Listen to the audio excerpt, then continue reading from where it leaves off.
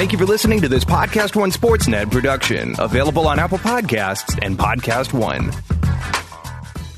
The biggest Sunday of the year is finally here as the Los Angeles Rams go head-to-head with the New England Patriots in Atlanta, and Podcast One Sportsnet's got your game day coverage. Tune in to The Rich Eisen Show and The Dan Patrick Show for your daily game day analysis from the most iconic sportscasters around, as RJ Bell of RJ Bell's Dream Preview and the host of the big podcast, Shaquille O'Neal, come at you live on the ground for the best game day coverage available. Download these shows and more each week on Podcast One Sportsnet or wherever you get your favorite podcasts.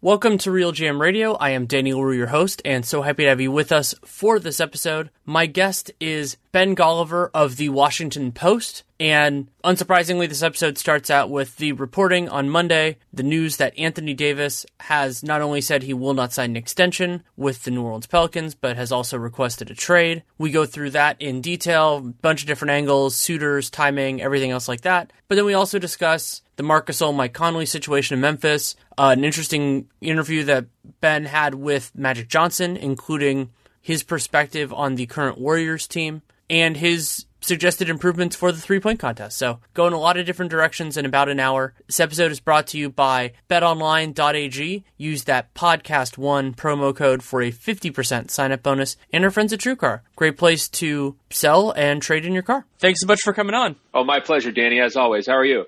Doing well. I mean, I'm, for personal reasons, extremely thankful that the AD reporting came out on Monday morning, considering we were about to record the Mock Off-Season podcast, and it made it a lot more timely, let's put it that way. But also because my expectation with Davis was that this story was going to happen, but it was all going to play out in June and July. And I think, well, we could talk about for the Pelicans, but overall, just for where the league is going and everything else, I think it's better that he was open enough to have this conversation before the deadline, because now the Pelicans have more options, even if they end up waiting. I tend to think that transparency in these types of situations is better for everybody, but I think selfishly it's much better for me because I was worried I was losing my mind, Danny. I was watching these Pelicans games. I was seeing Anthony Davis's stat line. I was watching where they were in the standings, and I was just thinking over and over, am I missing something? Why isn't this guy saying that he wants a trade? Because what's the point? It's such a fruitless existence. And I understand like the comparisons to Kevin Garnett and the value of loyalty and all of that. But I kept looking at Anthony Davis as basically the NBA's best untapped resource. I think he's 15th right now in jersey sales. I think he was 12th in All-Star fan votes. He doesn't have a signature sneaker. I mean, this guy's career is kind of dying on the vine. And I realize that, like, that's a little melodramatic. You know, he's still a top 6 talent. He's still going to get all NBA honors and all-star honors and all of that stuff. But this guy should be a much, much bigger star than he is. And the fact that he finally was willing to kind of take this step in his career, I think it's the best thing that he's ever done. I think he bent over backwards to try to make it work down there in New Orleans. And I was pleasantly surprised. There didn't seem to be a ton of backlash yesterday in terms of, oh, what are you doing? To me, it mostly seemed like, all right, well, what's the best fits for him, rather than criticizing him for his decision. And to me, that's how it should be. Because the Pelicans, whether through mismanagement, the coaching changes, the injuries around him on the roster, never truly set him up for success. They never helped him sort of break through like we all expected when he first came to the NBA, in 2012. And I mean, remember when he was on that Olympic team before he had even played in the NBA? I mean, we thought this guy was going to be owning basketball, 3 years down the line. And instead, we've come 7 years later, and he's still trying to make his first conference finals. And for that reason, I was just glad to see yesterday's news. It confirmed to me not only my suspicions about how he felt his career is going, but also that he realized it's time for the next step. A moment that I thought was really clarifying here was when I was watching them early in the season, or a couple, like maybe a month or so in, and when Elfrid Payton got hurt, they looked a lot worse. And every team deals with injuries large and small over the course of a season. And if your team is so shallow that an injury to Elfrid Payton sidetracks your season, then there are some real problems there. And I do have some sympathy. Well, beyond, I have a ton of sympathy for the Pelicans fans and all that. But there's a hard part about this as somebody who's a GM, CBA nerd, that the worst moves the Pelicans made during the AD era were early rather than late. So going through, like I'm sure some people are rehashing the Cousins trade and a lot of other things, the worst parts of what they did were in those first couple of years when they were trading away first-round picks for guys that they eventually had to overpay and all that kind of stuff. Since then, I think they've done a better job overall. Not a perfect job, but a better job. But that's not really what matters. You look at the overall picture, and the Pelicans are not particularly competitive. They could. I mean, I still love this team's ceiling. I think that they could win a series or two if they were healthy and got the right matchups like they did with Portland last year when they completely outclassed them. But players are allowed to define success and choose their own future. And it is completely justifiable for Anthony Davis to have seen even the last 3 years and gone, this is not what I want to do for the remainder of my prime. Absolutely. And your point on the injuries is great. How many injuries have the Warriors had over the last 4 seasons? Every single guy on their roster, basically, from Steph on down, KD, Clay, Draymond, has missed time. But when they miss time, it's not like, oh no, our season's going to fall apart. Or if like the 9th guy on the roster, happens to miss 2 weeks, it's not like, I'll go beyond that. Let's look at the Cavs with Kyrie and Kevin Love and all them. I mean, the Warriors, you could call them a super team, and I don't want to necessarily hold them to that standard. But teams like Cleveland, like Denver this year has missed like half their team and a lot of their best players. They were able to survive that. And the Pelicans have plenty of talent. Drew stayed remarkably healthy other than in the last couple of years, other than the time that he missed due to a non-basketball thing pulling him off the floor, and yet they're still not able to keep it together. Absolutely. But the reason why I think the Warriors is actually a fair comparison is because Anthony Davis thinks of himself as the best player in basketball. He wants to own the league, right? He wants to be the biggest star in the game, and he wants to have a window here where, much like Kevin Durant a few years ago, where he wants to stack up the big-time accomplishments, titles, finals MVPs, and things like that. And you have to compare yourself to the best in those situations. So whether it's the Warriors and what they've been able to do managing injuries, whether it's the Cavaliers and how they did it, you could just tell that you're on a completely different level in terms of the structure and support that the Pelicans organization offered to him down there. And that just winds up putting this whole stress on not only Davis, but everybody around him too, right?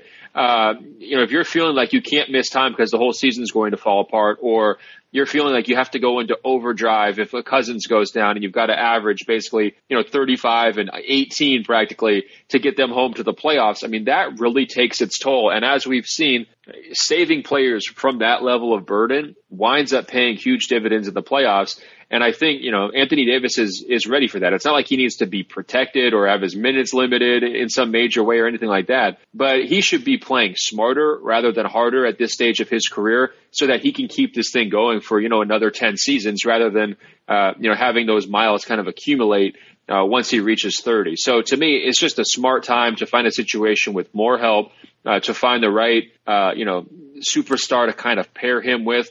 I never loved that Boogie fit down in New Orleans. I think they made it work, but it wasn't perfect. And I think this opportunity where declaring that you want to trade allows Anthony Davis and Rich Paul to go superstar shopping a little bit. It allows them to think, okay, what is the best pairing or the best team framework to set him up so that Anthony Davis can, fully flourish and become the player he wants to be. And that's what's so intriguing to me about the Lakers fit. I think the idea of him with LeBron, it opens your eyes. It raises your eyebrows. It gets you pretty excited because we've seen what Anthony Davis could do with a point guard like Rajon Rondo. You start using him, as the finisher on some LeBron pick and rolls, and it's just going to be a highlight reel, play after play, night after night, if that's where he winds up landing.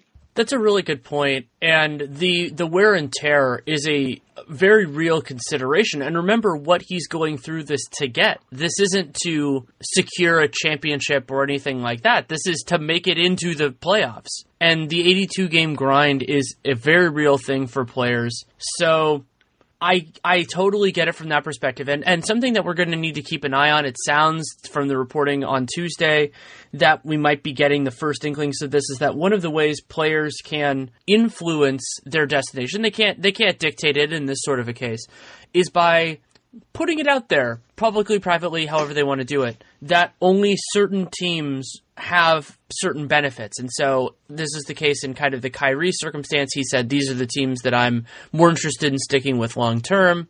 Could even be a circumstance where you say, I'm only willing to sign an extension, or I'm only willing to sign as a free agent with Team X. And just like was the case with Kawhi Leonard, the trading team is totally within the right to take the best package, whether it's offered by somebody within that sphere or otherwise. But the idea behind that, and this is what I also said about the Jimmy Butler trade, is that the reason a player does that is to try to lower the offers of everyone else so that the teams that he wants to go to look better by comparison.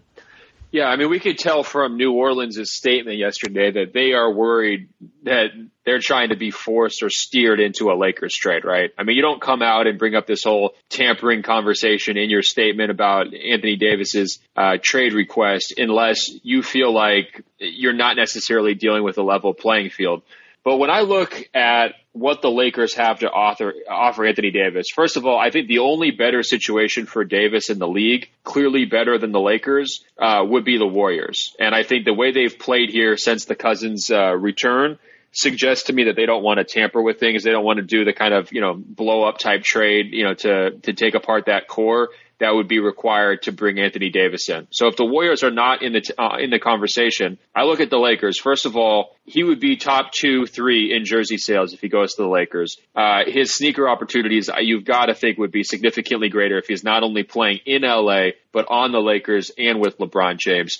They would have a path to the Western Conference Finals immediately. I mean, they would have a real case to be able to close strong during the regular season and, be in that dream, Western Conference Finals matchup with Golden State. Now, that series might go in 4 or 5 games, but that would certainly be significant progress for Anthony Davis in terms of his career. He would have someone to teach him how to win in LeBron James, quote unquote, teach him how to win, just like Dwayne Wade once did with LeBron. He would have a lead ball handler who would take some of the pressure off him on offense, but also set him up for the easy kind of stuff that he loves to get around the hoop. And he would be playing in an up and down style, much like he was playing in New Orleans. So there wouldn't be a real major stylistic shift there too. That's a pretty compelling package. Even if LA has to empty the coffers to, send back a lot of their prospects and future draft picks. Not only is that good in the short term, but then you also have that base of LeBron plus AD to now try to go out and fill out your rotation going forward this summer and into the future. And you've got this platform for Davis to sort of grow throughout his late 20s in LA in the biggest media market. One thing that's frustrated me about Anthony Davis is his game has evolved. His body has evolved, in terms of where he was 5 years ago to where he is now. But his branding has not evolved at all. It's the same, unibrow kind of goofiness. He doesn't have that publicly visible face. You look at the All-Star votes, guys like Giannis, Joel Embiid, Luka Doncic, they're all younger than Davis, and yet they're getting more fan votes because they've got more interaction and kind of a bigger profile than Davis has. I think he needs a jump start not only on the basketball court, but off the court as well. And I think if I'm looking at the Lakers, they're able to offer those things, better than most franchises. I'm curious, is there a situation that you've seen of a team that could trade for him before the deadline that could put together a better overall pitch to Davis than what I just sort of laid out on behalf of the Lakers? Depending on what he wants and what he prioritizes, I would be really interested in Toronto as a potential offer. I mean, I think they could give New Orleans a better package personally. I might just be that I like their players better. But the idea that Toronto could do, depending on what they're willing to throw in the deal, this gets into things like Serge Ibaka and some of the other combinations. Toronto has a big benefit playing in the Eastern Conference. And it's not just, oh, hey, we have a really clear path to making the conference finals. It's, depending on who they include in the trade, we can make the NBA finals and we have a decent shot in them. And theoretically, depending on what Kawhi Leonard chooses to do, they could have a pretty damn good shot of doing it next year too. And who knows, the Warriors might be significantly weaker at that point. So there's a chance that Toronto walks into the 2019-20 season as the title favorites. And that is really interesting. Now, what you brought up in terms of AD's personal brand and his shoes and all that, presumably would be much weaker. We already have the issue that since Toronto is not in the United States, they do not get as many United States national TV games, and that hurts profile for a bunch of different reasons.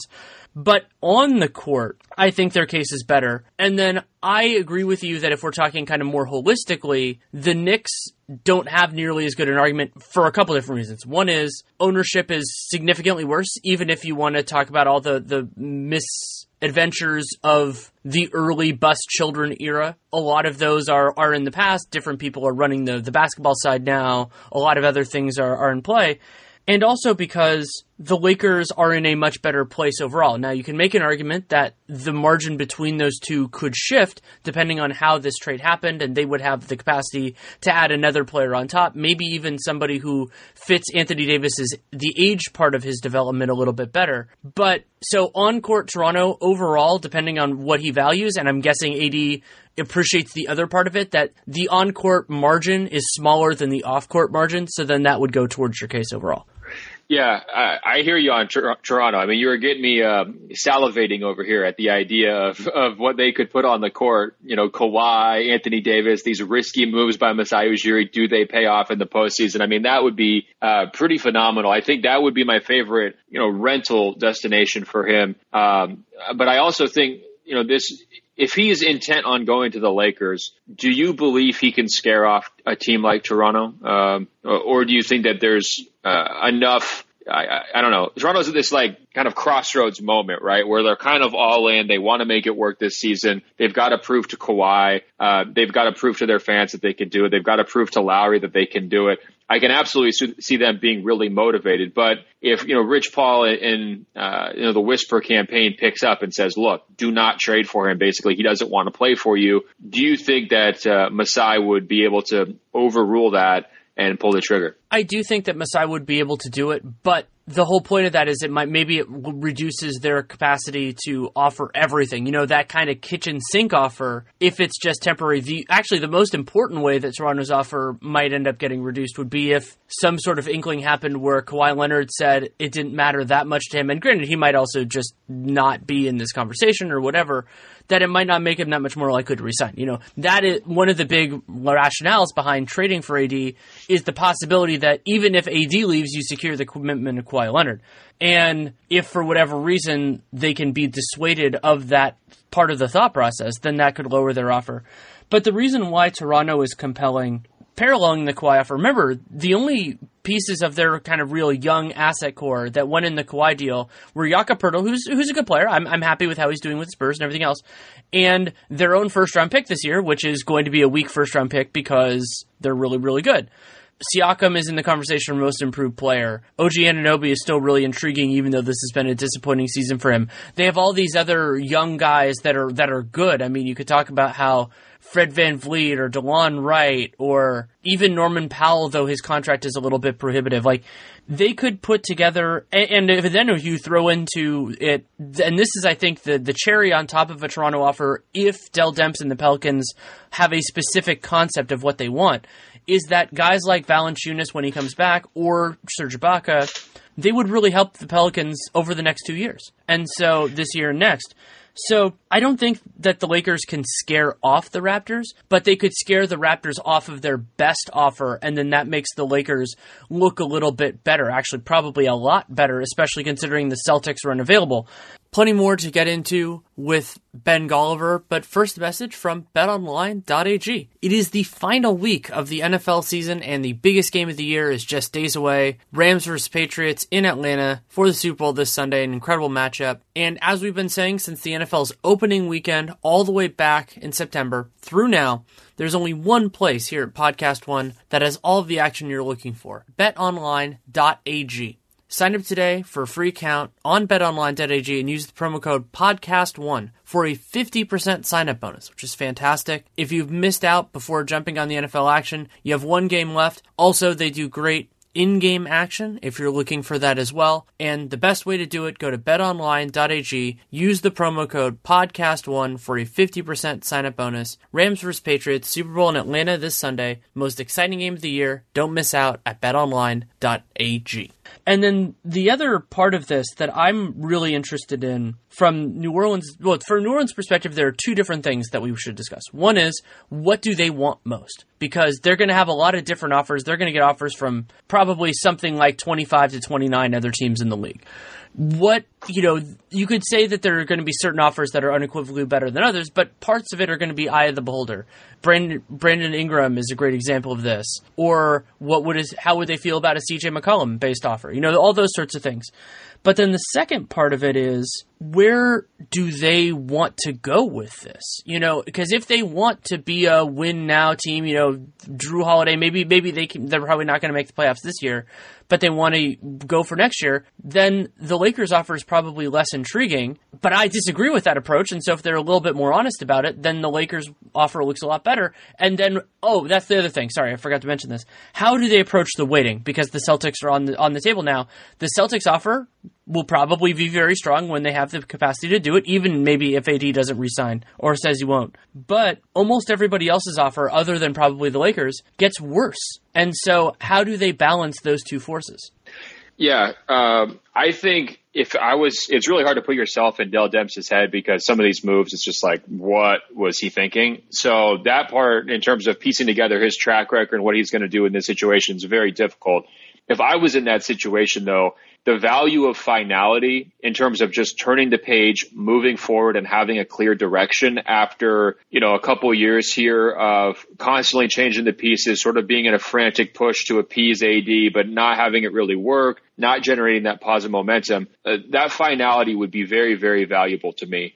I would be very enticed if I was a front office to just say, look, we're going to sell out Anthony Davis for the best offer we can get from the Lakers. We're going to trade off Julius Randle and Mirotic before the deadline. We're going to scale back Drew's minutes. We're going to go into the tank and try to play the Zion Williamson lottery game. Hopefully you're going to have some extra first-round picks coming from the Lakers to kind of re-jump the rebuild. Hopefully you can get some more trade assets, whether it's younger players or draft picks, by trading off some of those veterans. And now you've got the young Lakers coming back, plus Drew Holiday, plus an overload of draft picks to kind of build your thing going forward. That doesn't sound like the worst case scenario to me. It sounds very painful to lose Anthony Davis. You're going to take the hit public relations wise if you trade him, but also double if you trade him to the Lakers. That's not the worst thing in the world. And now you can go into next summer knowing exactly who you are, rather than having this loom over the rest of this season and loom over your draft and loom over the start to free agency. And so there's been a couple situations where, like with injured players, where the diagnosis doesn't come out. So everybody's just sort of like wondering, hey, is this guy going to come back? Is he not going to come back? What's the deal here? You remember the Kawhi Leonard situation in San Antonio last year, how the coaching staff and the players, they're all just kind of paralyzed by like, what's the status here? I think that could be really damaging to a locker room and to a team environment, just not knowing your direction, kind of being waiting in limbo. I think it has, short-term effects in terms of how guys play, but also long-term effects in terms of, are guys bought in? Do they want to be there? Do they trust the front office and the ownership group and all of that? So I would not discount the value of trading early if I was New Orleans. And if I were them, I would be approaching these next, whatever it is, 10 days, aggressively trying to trade him, trying to just getting the absolute best packages that you can get lined up, very seriously considering the option. And if something doesn't come available and you feel like you have to wait for that Celtics offer in the summer to kind of boost the market, then so be it. But I don't think they should be sort of halfway approaching the concept of deadlining it or feeling like, hey, don't back us into a corner and kind of being all defensive and protective of AD. I think that would be very, very foolish on behalf of their management. One thing that makes me really happy about these negotiations is that the Pelicans do not have that much bad money on their books. You know, Solomon Hill makes too much and he's paid it for next season as well. But this is not going to be a circumstance where one of the definitive considerations is how willing another franchise is to take on bad contracts. And every once in a while that happens and I get really mad about it where it's like, oh, your mismanagement causes you to get a weaker return. That isn't going to be the case here. It is going to be more about what New Orleans wants most. And it ties in with an idea that a lot of armchair GMs, and of course that includes me because I don't have that sort of power, get into in terms of defining themselves and defining their identity. And so you could go to the two extremes or something in the middle ground. So one extreme is not only do you trade Anthony Davis for mostly young pieces, that could be draft picks, it could be young guys, but that leads to the ripple effect of also looking for a Mirotic destination, a Julius Randle destination, and possibly a Drew Holiday destination. That's one extreme. The extreme on the opposite end of it is trying to get veterans, trying to get guys, you know, the primary return is players who can help the team in the near term. Toronto could do an offer like that. And then maybe they go in the middle ground where they get some young assets, but they also get players who can compete. And I'm fascinated by that because I talk a lot about, and you and I have had this conversation in free agency about how the human element is what makes basketball, if we want to talk specifically about the NBA, so interesting. In this circumstance, we get the human element that can be Gail Benson, that can be Dell Demps, it can be Loomis, any combination of the three, where what they prioritize is going to be exceedingly important in terms of what single offer gets chosen, because you can only ever choose one. Yeah, and I think, Gail Benson, she said recently, we're not going to stand in the way if he doesn't want to be here. Well, Anthony Davis has now told you he doesn't want to be there. So I think, if you do wait, then it starts this whole narrative of like, are you holding him hostage? And it starts to make your franchise look, dysfunctional way that maybe it hasn't in the past, right? And so, again, there's benefit to just turning the page. It's like the owner said this, we're going by the owner's word, and now we're moving forward. But the Celtics, salary cap ability not to be able to make a trade offer right now, it's kind of hilarious, isn't it? I mean, what a wrinkle to throw on the Pelicans and make them feel like, okay, well, you're really only negotiating with like half of your best suitors because of some obscure salary cap regulation. I mean, if I was in the Celtics front office, can you imagine how frustrated they must be right now at the way this is turning out? Well, especially because of how it fits into the other pieces of this. Because remember, Boston is lowballed on a lot of these other ones. Like with Paul George, it seemed like they weren't as interested. Granted, it looks like the package the Pacers got is looking a whole lot better than I had thought it was at the time.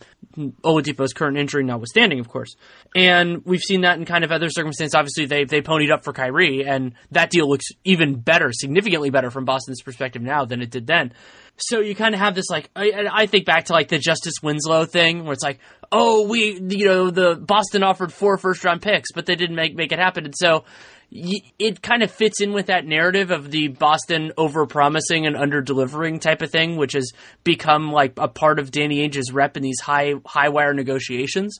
So Dell Demps has to be sitting there going, how much do we trust this? They're obviously not, they're not beholden to any of this. They can't agree to a deal right now, obviously, for a bunch of different reasons. And so how they feel about it is complicated. We should also point out, Chris Haynes reported that Boston's not exactly on the top of Anthony Davis's list, right? So not only is he trying to kind of scare off the rental offers, but I think he's also, there seems like the mood coming from Davis's camp is we're trying to scare you off waiting too, right? Like don't wait and trade him to Boston because he doesn't really want to be there and he's just going to wind up being a rental for Boston.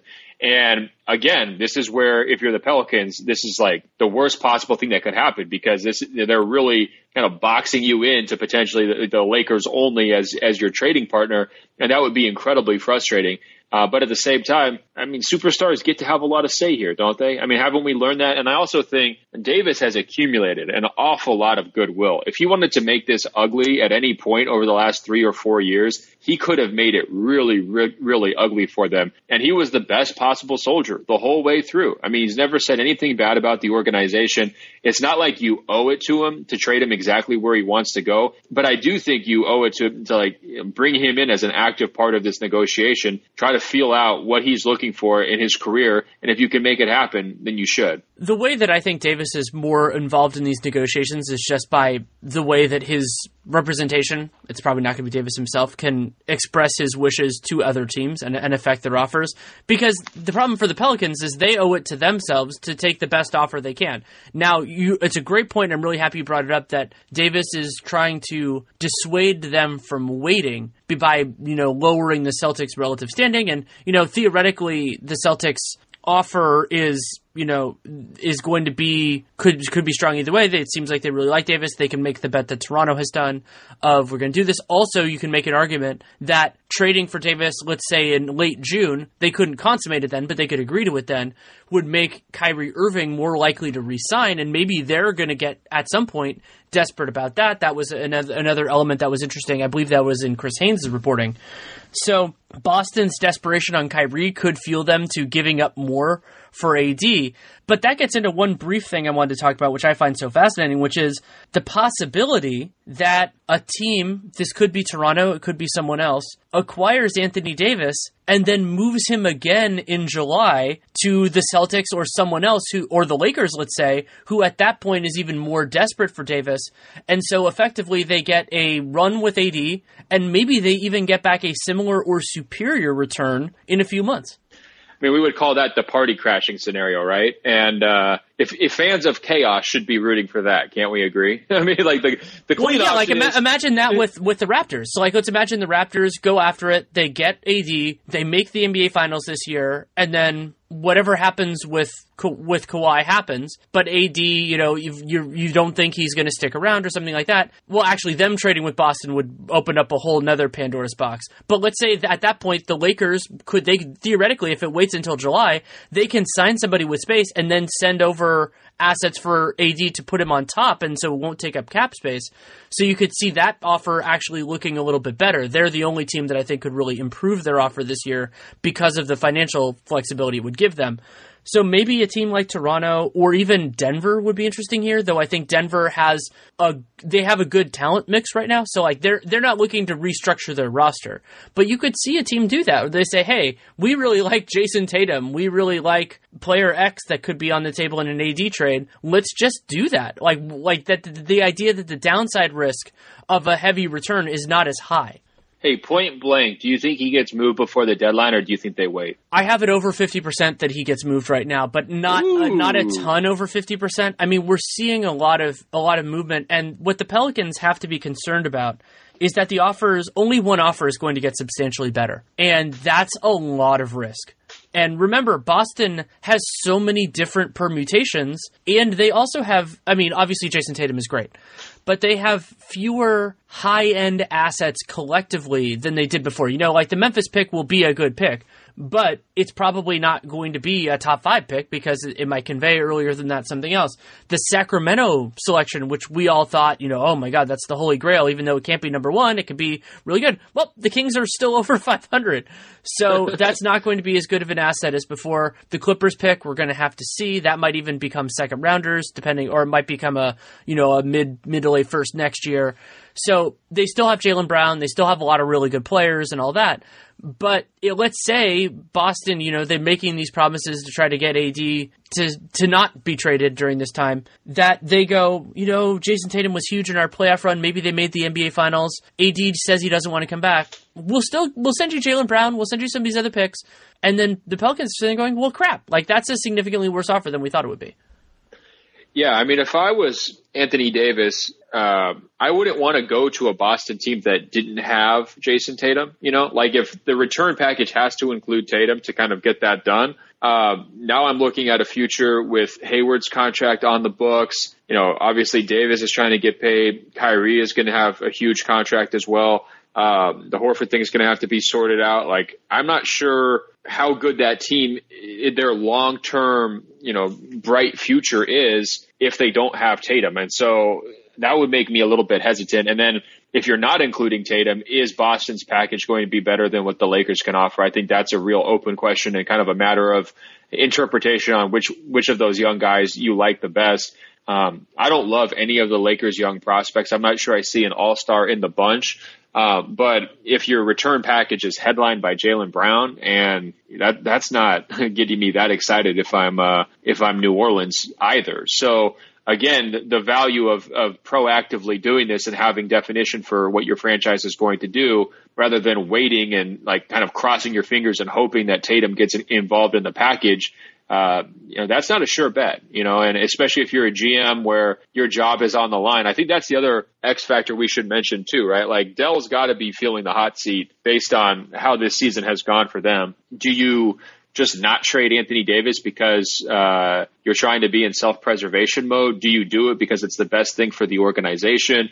I think that's a huge X factor where, again, outsiders, we're not going to be able to read that.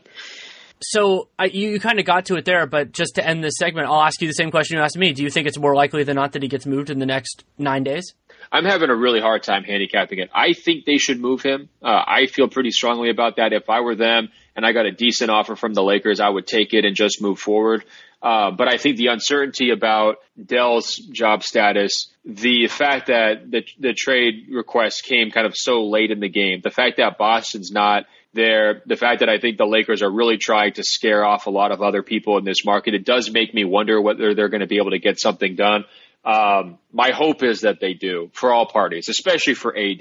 I think the best thing that can happen for him is that this just gets sorted and he gets to play for, a conference championship or a finals appearance this season. I think that would be the best case scenario for all involved. Before we move on, a message from our friends at TrueCar. Every car comes with its share of stories. That ding in your bumper when you nervously picked up a first date, the luxury package you got after a big promotion, or the mileage you saved by riding your bike all summer. While you cannot put a price tag on your stories, now with TrueCar, you can at least find out what your car is worth when it's time to sell or trade it in. Just go to TrueCar, simply enter your license plate number, and watch how your car's details pop up. Then answer a few questions. Navigation and moonroof? Watch as they bump up your value. High mileage? You already knew it was going to cost you, but now you know how much it dings your wallet so you can plan ahead. Once you are finished, you will get a true cash offer sent in minutes, which you can take to a local certified dealer to cash out or trade in. So, when you are ready to experience a better way to sell or trade in your car, check out TrueCar today. True cash offer not available in all states. If you're struggling with alcohol or drugs, Recovery Centers of America can help. The holidays are over, the new year is here, and the time to act is now. Expert private care at Recovery Centers of America will get you on the road to recovery today. So call 1-888-RECOVERY now. At our fully accredited world-class treatment center in Monroeville, Pennsylvania, you will be treated with compassion, dignity, and respect by our dedicated team of professionals. You will also benefit from specialized programs, 24-hour medical care, and the comfort of our outstanding facilities. Let us help you. We will answer your call 24/7 and can get you into treatment as soon as today. If outpatient care is right for you, you can receive a same-day assessment and attend therapy in person or virtually. And because we accept most private insurance plans, you get premium care without the premium price. Don't wait. Start your new year. Start your new life today. Call 1-888-RECOVERY now. That's 1-888-RECOVERY.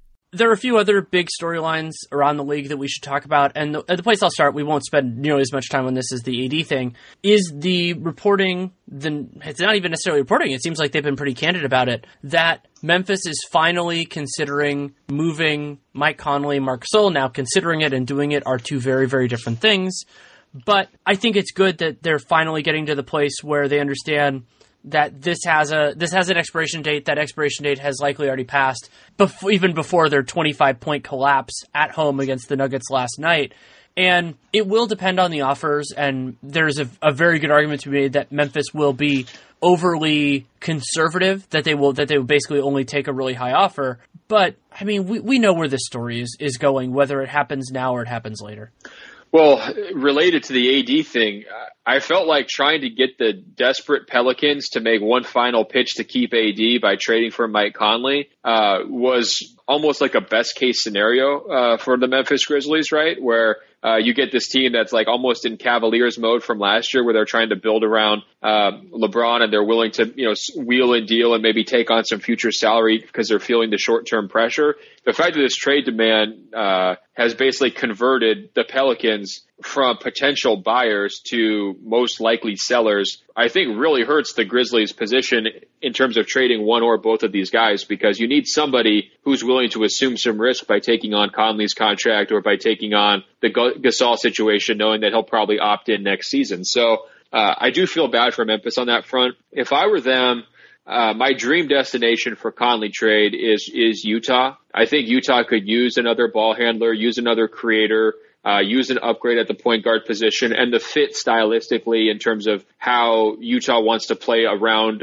Gobert is pretty similar to how Conley's been playing for basically his entire career. So I would love to see that happen. I'm wondering, though, do you see any value in Memphis treating Mark sort of like their version of Dirk, where you keep him around just kind of for goodwill because of like the memories of better days in the past? You have him mentoring and setting the culture for a guy like Jaren Jackson Jr., and rather than just sort of liquidating him for whatever you can get, because I don't think Gasol's got much of a trade market right now. And so I guess if I'm handicapping Memphis' situation, I think it's more likely that Conley gets traded than Gasol, because I think the offers are going to be substantially better and there's going to be more teams interested in his services. And I think it actually might be the best case scenario for Memphis to go forward by trading Mike and keeping Mark. Mark's situation, I think, more is going to depend on what kind of offers they get. And I think the difference between Gasol and Dirk is that, first of all, Dirk had more equity with the Mavs. They won a championship. He won an MVP. And also because I think it kind of timed out well with Dirk, where over the last 2 or 3 years, he's had a little bit less to offer. Some of that's due to injuries and all that. And he was willing to take less money. My read on the situation is that Marc Gasol thinks he still has plenty to offer, and maybe he would like to compete a little bit more. So it might be that the idea of keeping Gasol, especially if the offers are more tepid because nobody really needs centers right now, that you could kind of lead yourself in that direction. But Gasol can just go, I don't want to be here. I want to do something else for the next couple of years, and take that situation out. Now, the possibility of that is exactly why Memphis might end up holding on to him, because there's no reason to take let's call it a negative value offer if he might opt out and leave in a few months. Yeah, and I'm really struggling to see who would want Gasol right now. I don't think he's a guy, if you're on the playoff bubble or you're a playoff team, I don't think he really enhances your forecast that much. I don't think defensively in the postseason he's going to be a guy where you're really trusting him to kind of be that lockdown guy.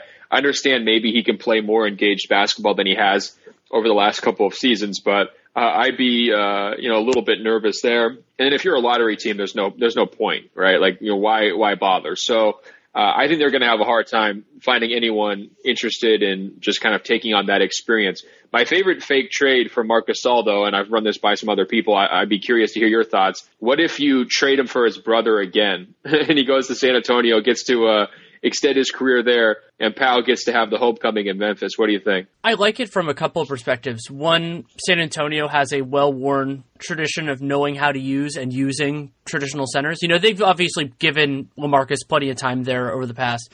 And Mark's contract isn't really prohibitive for them. San Antonio is really on this kind of 2-year path at minimum with DeRozan and LaMarcus Aldridge. So it doesn't really hurt their flexibility. They can go in that direction, and Powell in Memphis helps them for a couple reasons. One, he only has a light partial guarantee for next year. They could either keep him or dump him depending on where their incentives lie. So yeah, I'm pretty much, I'm on board with that as being potentially a positive value situation for both sides. It's an interesting one. I mean, really for Mark, what you're looking for, I call this the Serge Ibaka situation, not referring to Serge Ibaka's trade to Toronto, but his trade to Orlando, where what you're relying on is a team overvaluing the player that you have and just giving you a reckless offer. And that could happen. I don't expect it because the center supply is so deep, but that really has to be what Memphis is hoping for here, because as you said, if teams are behaving rationally, especially those on the playoff fringe, there really isn't a market for Marc Gasol. Yeah, and that's sad. I mean, I don't like to say that, but I think that's unfortunately sort of where he's gotten at this point of his career. And, we can go back to how the whole, coaching change was executed in Memphis in the past. I mean, I think he lost some real points around the league based on sort of how he handled that and how things, played out in the aftermath and all of that. We completely understand his frustration with what that franchise has gone through these last couple of years. And he had some really nice moments earlier in this season where his advanced stats were looking awesome. Memphis was playing really well. But as these seasons unfold, it's kind of the same story year after year. Gasol starts to wear down, Conley wears down, and they're just not able to sustain it. And that would freak me out. If I was anybody besides an organization that with like tons of stability and an understanding of how to manage minutes and kind of put people in situations to succeed, like a San Antonio, I would just wonder, can I even count on Marc Gasol come April and possibly May? And is he going to be a difference maker in those situations? And that would hold me back from wanting to take on not only his contract this year, which is pretty big, but also, the possibility that he opts in next year and kind of puts you behind the 8 ball. Something else we should discuss briefly is the Warriors have gone on this big run, but also something on the Warriors front related to somebody else who's been in the foreground of the other stuff we've talked about in this podcast. You actually talked to Magic Johnson a little bit about the Warriors, which I found interesting. I did. So I did an interview with Magic where the whole concept was talking about team building and just the role if teams have played throughout his life. And he was going on memory lane and talking about coming up with the Michigan State Spartans and even Everett High School and kind of going through all of it. But I think one of his big headlines from the whole conversation was how firmly he believes Golden State has, yet to sort of enter this dynasty conversation. He kept going back to the Showtime Lakers, to Jordan's Bulls in terms of how many titles they've had, how many finals appearances they have. And one other one that I looked up was how many 60-win seasons they had. I mean, those Lakers actually had 6 different seasons with 60-plus wins. Obviously Golden State's had 3 and, potentially maybe they can get to 4, this season. We'll see. But kind of just taking the zoom back approach and his line was, look, Golden State hasn't dominated for a decade yet, so they're not on the Showtime Lakers level. I mean, pretty pointed words from him. I'm wondering, what's your reaction to that? And does this feel like maybe the wrong time to dare the Warriors to stick together, right? Are you poking the bear a little bit by saying, hey, look, you haven't dominated for a decade? Because if they keep the band together this summer, what's stopping them? I still have not seen a real threat to them. When you look at how they're playing with Cousins, it's a different level. It's a dream team. It's an all-star team. I mean, it really, what it was supposed to be on paper is what's manifesting on the court. Their body language, their energy seems better since bringing him back, and I just wonder, is this the right moment to be poking the bear? I'm not as concerned about Magic poking the bear because the Warriors are going to try to win a championship either way, though it is interesting because 2 of the players on the current Warriors team, and you could argue 3 with DeMarcus Cousins, depending on what the structure of the Lakers summer is, could be interested in the Lakers this year. And so downplaying their accomplishments doesn't exactly inspire goodwill, I would guess, especially in Klay, because he's been there for the whole damn thing. I think that, but I also don't think it's going to matter to Klay. I don't think he's going to sit there and go, that's the reason I'm not signing with the Lakers, is he said the Showtime Lakers were better than us, or something like that. But I like the point that you're getting at, which is we don't know where this Warriors story goes. And if Magic is going to define terms on sustained brilliance, first of all, to me, that's not necessarily what a dynasty is. I think winning 3 and 4 years is a dynasty. If you wanted to make some sort of like mega dynasty or like a reign or some other distinction for a 5+, 6+ year just domination, sure, you can do that. And the Warriors have not accomplished that yet. But if we're talking 3 to 4 year runs, this is up there. And who knows where it's going to go from here. Yeah, just to be clear, I agree. I think this is a dynasty. Golden State's already secured it. I thought the 3rd title did that. 3 and 4. And 4 and 5. 3 and 4 is unambiguously a dynasty because 3 and 4, that means you have to have won back-to-back and something else.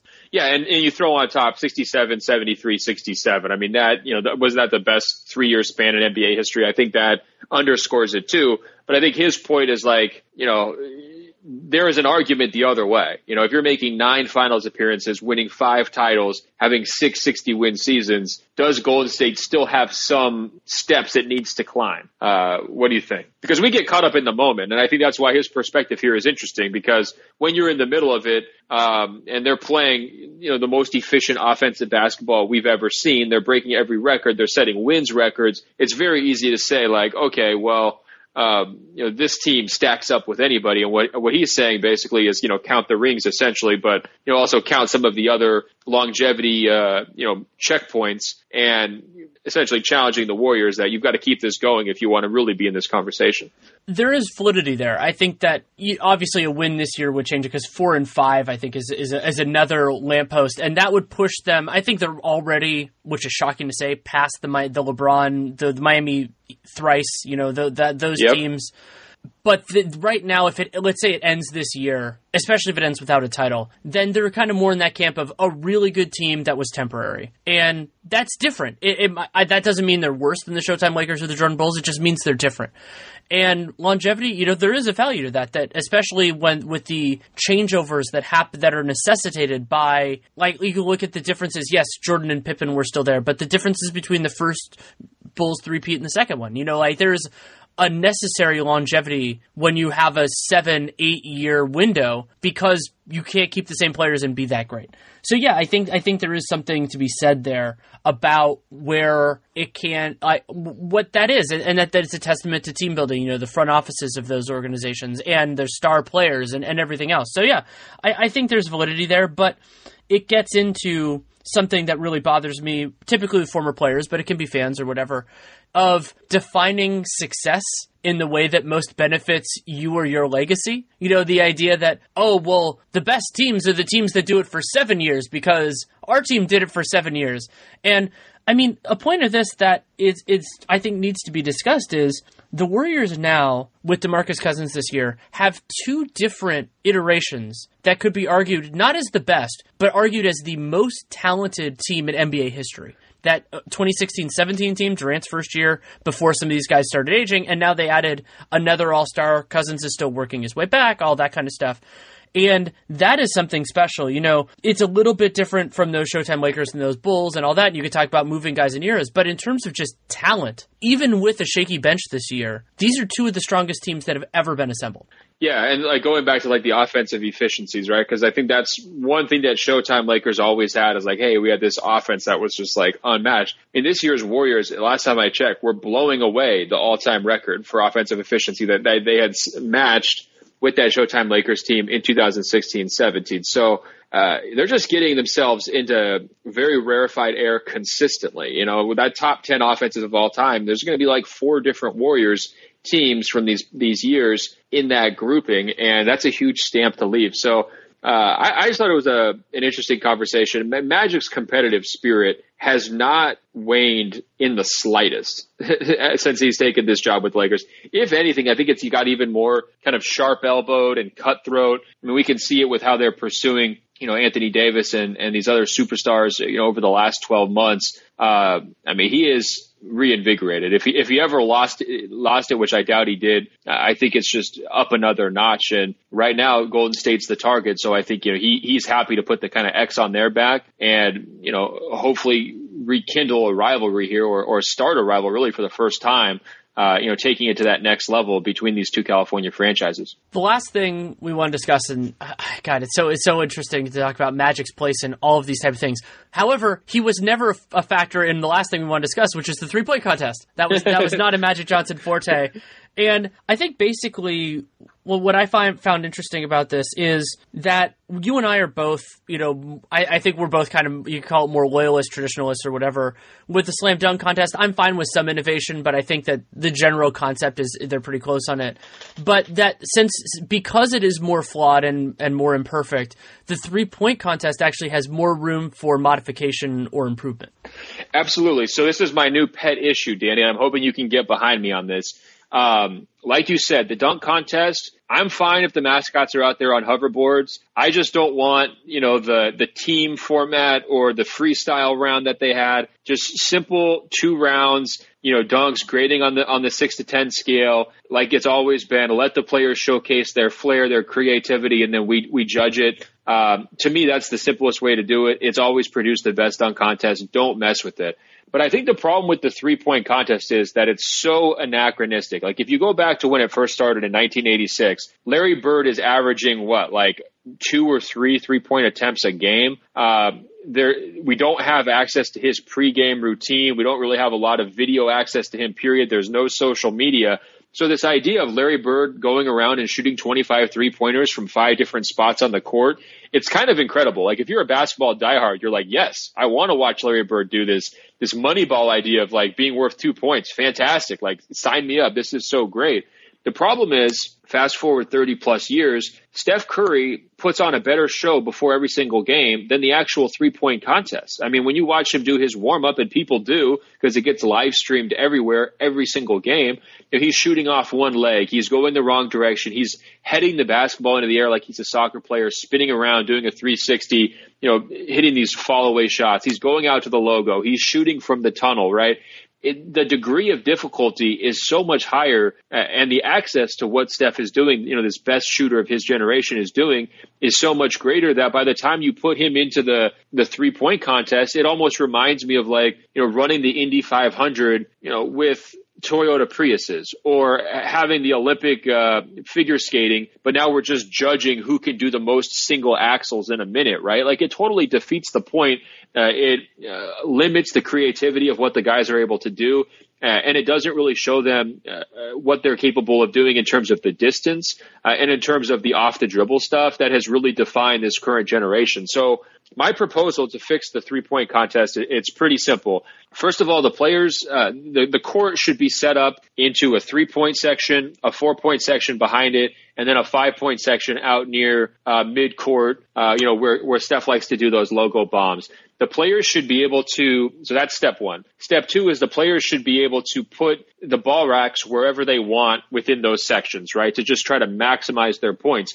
So as viewers, we would be able to watch this almost like it's a routine, like a figure skating routine or a gymnastics routine. And we're saying, okay, who has like the faith to take the hard shots, who's willing to kind of, stretch their legs and not just do the simple 3-pointers, right? And then it would become this whole like strategic, comparison of like, how do guys approach it? Who's trying to have the highest possible point totals? And that would become its own debate as the thing is unfolding, right? And then the third step, once you free them from the simple strictures of shooting around the 3-point line and you allow them to kind of shoot where they want to, would be to add bonus points for shooting off the dribble. If we look at what Harden's done this year in terms of the step back shot, that's a revolutionary shot. He's catching all this heat from critics who are saying kind of his style in isolation is bad for basketball, much like Curry did a few years ago when, Mark Jackson was saying, hey, look, kids, don't shoot these moonball shots like Steph because there's only one Steph Curry. You need to fill out the rest of your game. Anytime you're getting that type of pushback, that says you've created sort of a revolution to the sport. And I think if we're having a contest that celebrates the shot, it needs to reflect that revolution. So my third step would be adding bonus points for shots that are made off the dribble. Maybe if you go 2 dribbles, you get another extra bonus point, however you would do it. So that way we can get these stars like Curry, taking these shots off the dribble from, 35 feet. He can hit those. It would be so much more entertaining to watch him do that for a minute or 90 seconds, whatever it might be, than it would be to watch this same old routine cookie cutter 3-point contest. I would love to see Curry and Harden going head to head. I'd love to see Dirk, shooting his one-legged shots, maybe off the dribble from the 4-point zone. I just think it would be a much more entertaining and diverse show, and it would reflect, where we are in 2019 in terms of the state of the game. I am 100% on board with the first two ideas. I think players being able to have more authority in terms of where the racks are, especially if you combine that with additional point totals, you could do from the logo, you could do a bunch of different things. It'd be fascinating to see what guys chose. And so that would bring in another element to it. And it's not like there's so much history packed into the elements of the 3-point contest. Like Devin Booker set the record for points last year. Yeah, that's fine. That's a cool record. I'm happy that he has it. But you don't remember that. It's not, 60 home runs or any number of NBA records. So exactly. Let me put it to you this way. If Steph Curry had a perfect run, 25 for 25 around the current format, the format they've been using for years, would you rather watch that or would you rather see him hit 4 moon balls from midcourt. What's more entertaining? Right. Yeah, I think I would say the latter, and it's also fun because you get to see what the players choose. And you talked about the idea of prep. Imagine what these guys would end up doing for that. I mean, it'd be hilarious. But I want to talk a little bit. You brought up Larry Bird. This is an amazing stat that I hadn't ever really put this together as much as I have right now, but it's really interesting. There are 171 NBA players this season that have played 1,000 or more minutes so far. Of that 171, 143 have taken more three-pointers per 100 possessions than Larry Bird did in the 1985-86 season. Incredible. His three-point attempt rate per 100 possessions is tied with Julius Randle. Like, that's where this is now. Yeah, it was prehistoric. And the contest, when you're designing it in a prehistoric era, is going to look prehistoric. I mean, that's just a fact. Another stat for you is Steph Curry needed 30 games this year to make more three-pointers than the entire Dallas Mavericks team made in 1985-86 to lead the league in made three-pointers, right? So again, we're just comparing apples to oranges, and the idea that we wouldn't update this contest as we're going through the heart of the three-point revolution, to me, it's like mind-blowing. It seems like we're going to do this in the next 5 years, and then we're going to look back and be like, what took so long? Why did we wait on this? Yep, absolutely. Is there anything else you want to discuss?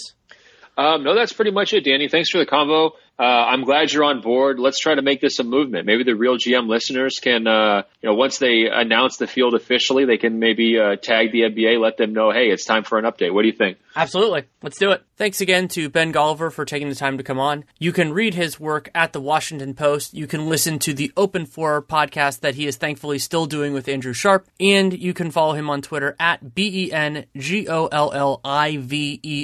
Loved having Ben on. If you want to hear more of my thoughts about the trade deadline, Dunked On will probably be the primary source for that. That is, of course, the podcast to do with Nate Duncan. We just released the first segment. The second part will be out around when you listen to this, of the mock trade deadline podcast. That is Nate, Kevin Pelton of ESPN, Dan Feldman of NBC, and myself doing our representation of what the deadline might look like. We each take 7 or 8 teams and go through it. It was a lot of fun to do. Whole thing is recorded, but then it's, of course, being brought out in parts. And I don't know exactly where Real Jam Radio is going to go next week. I might save the trade deadline analysis for Dunked On. It might not. Depends on who I can get as a guest and the timing and everything else like that. We'll see where that goes. As always, feedback, good, bad, or indifferent, best place is DannyLaRueNBA@gmail.com. I'm continuing the lighter edit, let's call it. That was suggested in emails before. I really do value that. It saves me a bunch of time. If you have a different opinion, feel free to share that. I consider all input. If you take the time to write it, I will take the time to read it. Not always the best at responding because my time is valuable, but if it pops in my inbox, I make sure to read it really usually before that day's activities or whatever. If you want to support this show, there are a lot of different ways that you can do so. You can subscribe, download every episode. You can leave a rating, leave a review in the podcast player of your choosing. It's great if it's Apple Podcasts, and if you want to be super awesome, if it's not, you can do both. You're still allowed to write reviews in Apple Podcasts. You listen to the show. It's not any sort of problem. I really do appreciate that. And also just word of mouth saying, hey, this episode, this podcast is something you might like. That could be in person. It could be social media, whatever you feel so inclined to do. All of that is much appreciated. The single most important part for this show and any other one that has sponsors is to check out our sponsors. BetOnline.ag. Use that podcast1 promo code for a 50% sign-up bonus. And TrueCar. Great place to buy new and used cars. And as you heard in the read, sell or trade in your car. You can check all that out. As I said a little bit ago, the episode, we do one every week. I don't have a real specific plan yet for next week because the trade deadline shapes so much, and I try to make Real Jam Radio a little bit more evergreen, so we'll see. I will, of course, figure it out. We will have a new episode. That's why it's good to subscribe, because it'll pop in. We do all that kind of stuff. And you can check out Dunked On. I will have written analysis at The Athletic. Did a Anthony Davis trade breakdown, FAQ, Q&A, whatever you want to use for that. That is already up, and we'll have more on things as they happen. And if you want to check out, Nate and I are doing the NBA Cast, which is our live alternate announcing. We're doing that on Tuesday the 29th, for those of you who listen to this really quickly. And you can, via public schedule and all that kind of stuff, you can check that out as well. So thank you so much for listening. Take care, and make it a great day.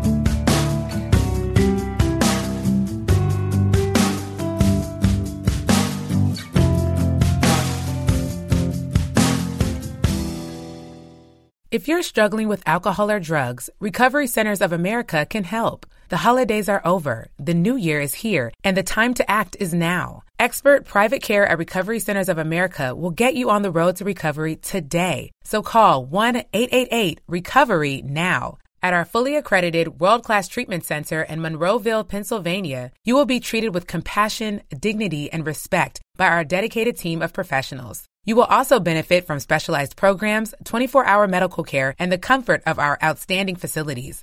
Let us help you. We will answer your call 24/7 and can get you into treatment as soon as today. If outpatient care is right for you, you can receive a same-day assessment and attend therapy in person or virtually. And because we accept most private insurance plans, you get premium care without the premium price. Don't wait. Start your new year. Start your new life today. Call 1-888-RECOVERY now. That's 1-888-RECOVERY.